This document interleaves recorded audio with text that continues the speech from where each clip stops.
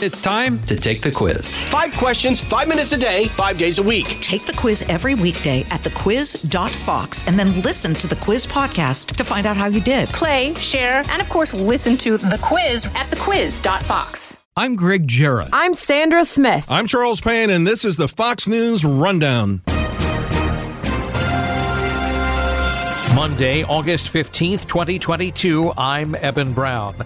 Russia agrees to allow UN inspectors to visit the key nuclear facility they've commandeered from Ukraine, which remains a target in the months of fighting. International experts and people who live there, people who are working in the facility, say that this could be even worse than Chernobyl if anything were to happen. This is the Fox News Rundown: War on Ukraine.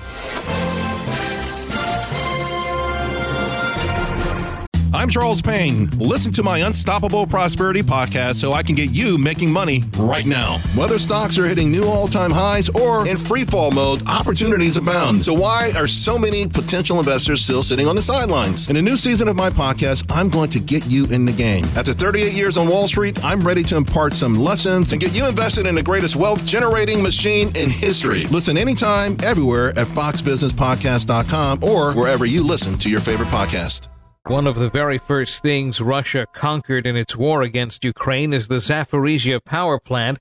It is a nuclear facility, the largest in Europe, and while Russia has been operating it apparently with Ukrainian workers, everybody is worried that the plant, which still takes oncoming fire, is a very dangerous piece in this chess game. This is the largest nuclear power plant in all of Europe. Alex Hogan is a Fox News correspondent. She reports for us once again from Kyiv. And Russia took over the plant pretty early on in the war, but really why it's been coming into the headlines and why it's been the focus in the last week or 2 weeks is because the fighting has started to intensify just on the doorsteps of this facility and the shelling even hitting the facility. So that's caused some damage to the facility, which again, this is the largest nuclear power plant in the entire continent. So there's a lot of fears of what an attack could do, not only for the people in the surrounding areas, but just of how widespread the damage could be. And there are still Ukrainian workers who are in the facility working day after day, and they're under Russian occupation. And another alarming part of this story is that international watchdogs, the UN, the International Atomic Energy Agency, they are all saying that all of these safety protocols have been completely overlooked. So then when you combine that with shelling on the footsteps of this massive facility, it's a major cause for concern. So we have heard the Kremlin now say that they will allow experts to come in, which is something that these experts have been calling on for months. But that being said, even though Moscow has announced they'll do this, they still have shown no signs of actually putting in these practices and actually putting anything in motion to get experts in there to examine the facility. It seems to be a typical Russian tactic that they say, okay, we'll do this that everyone wants us to do, and then it never actually comes to fruition, or they really do drag their feet into getting it. Is there any more of a push to make Russia get this going? I think the world generally, no matter whose side anyone seems to be on, they do want this oversight of a nuclear facility, and I think that includes the people who live in that part of the world. I think Chernobyl is still a memory for a lot of people, and this is obviously not the same scenario, but an at-risk nuclear plant is an at-risk nuclear plant. Yeah, and international experts and people who live there and people who are working in the facility say that this could be even worse than Chernobyl if anything were to happen. So at this point, we know that there's 42 countries who have voiced their concern, and they have called on Russia to let experts in to examine the facility. But the main thing really that we do need to focus on is the attacks that we've seen specifically hitting the nuclear power plant itself. So both Russia and Ukraine have blamed each other, saying that they are not the cause for the shelling. But Ukrainian President Volodymyr Zelensky over the weekend, he took this one step further, saying any Russian troops who either shoot at the facility or essentially use it as a shield by hiding behind it, they themselves will be considered special targets. So even ramping up the escalation in terms of terminology of what we're using in this continued fight. And it really just has been this pointed blame that we've seen in recent weeks of neither country taking any responsibility for the actions. And we're not seeing any sign of the fighting slowing down, at least not in the vicinity of this power plant. It feels that the fighting is really continuing no matter where the fighting is. In the eastern part of the country, more evacuations, but also more attacks. What can you tell us about that? Yeah, there were a lot of attacks in the eastern part of the country, the Donbass, specifically the Donetsk region. The Donbass is split into the Luhansk region, which is mainly now under Russian occupation, and the Donetsk region, which is increasingly under Russian occupation. So from Russia's perspective, they're really trying to close in on this region to be able to secure both parts of the Donbass. Of course, Ukrainian troops are trying to hold on to whatever territory they can. The Ukrainian government is hoping that they will be able to evacuate 2/3 of the population.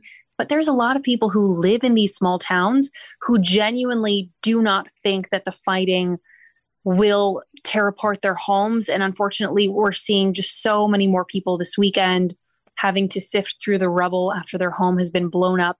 And these are the people who are just praying and hoping every single day that Ukrainian forces will win and maybe things could go back to normal. But more and more, we are seeing evacuations take place Monday, just as more people over the weekend realized there's just no home for them. There was one woman who just gave a traumatic account of what it was like. She lives in the town of Kramatorsk, which was targeted this weekend repeatedly.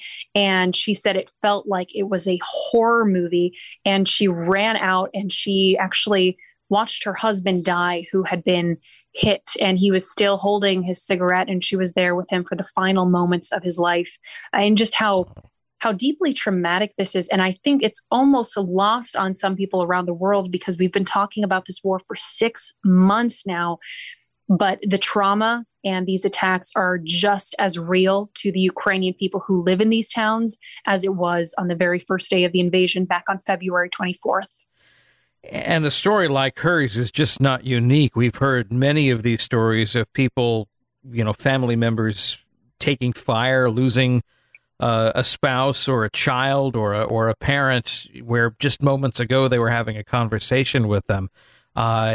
Exactly. And now we hear, as you've been reporting, people are trying to evacuate. Where do all these people go? You're talking about millions of people. You have to put them somewhere. You have to move them first, and then you have to put them somewhere. Where do they go? Most people that we're seeing flee are going to the western side of the country, specifically Lviv. While I'm in the capital of Kyiv, there are some refugees who do come here, but for the most part, if you're fleeing, you're trying to get as far west as possible or leaving the country, be it Poland or other parts of the European continent that are seeing some of these influxes of people. But Poland really has been the primary country people initially leave to. We've seen a lot of refugees go to Germany because they say that's where they're seeing some of the best resources in terms of government assistance. I've met people who've gone to Spain first because they thought that getting as far away in the continent would be their best hope.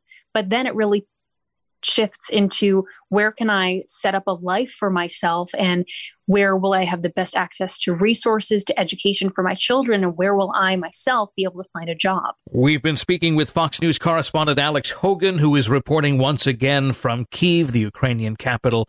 On the Fox News Rundown, War on Ukraine. We'll have more with Alex straight ahead. Now, aside from all the human tragedy that we've been hearing about, that you've been reporting on, there are also animal tragedies, and we do have humans trying to mitigate a lot of that. And you got to speak with someone and tell us about this story, because this, I think everyone always likes to hear when good humans come in and try to help the animals. So let's hear it. Yeah, that's one thing that the war really does shine a light on, some of the people who are risking their own lives to save others. And there's this one woman that we met, Natalia Popova, who is trying to save all the animals that have been abandoned across the country throughout the war, and specifically on the front lines. And she lives in the outskirts of Kyiv. She owns a horse ranch, but ever since the war started, she drives all by herself in a veterinarian ambulance.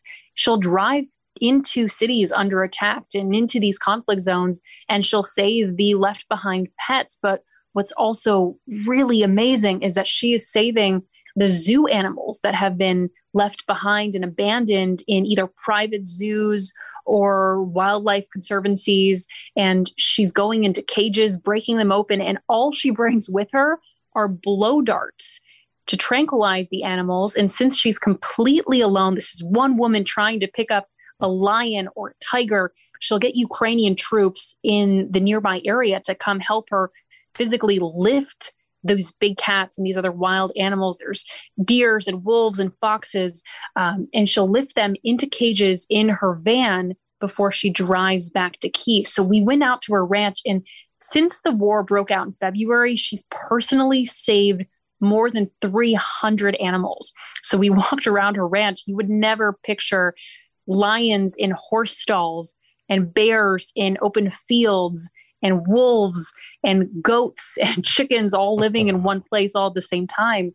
But what she does is she nurses them back to health. And then eventually she's actually getting them out of the country to other zoos and wildlife preserves across the world. So it's amazing to see what she's doing. And then for her, she says it never gets easier. It's terrifying going into these places, but she wants to try to give these animals a better life. So all of the big cats are actually going to be sent to Africa to live the rest of their life on wildlife preserves. So at least getting them a little bit closer to what is supposed to be their natural environment. All right. Fox News correspondent Alex Hogan reporting for us in Kyiv. Thank you once again for being with us on the Fox News Rundown War on Ukraine. Thanks for having me. You've been listening to the Fox News Rundown. Stay up to date by subscribing to this podcast at foxnewspodcasts.com. And for up-to-the-minute news, go to foxnews.com.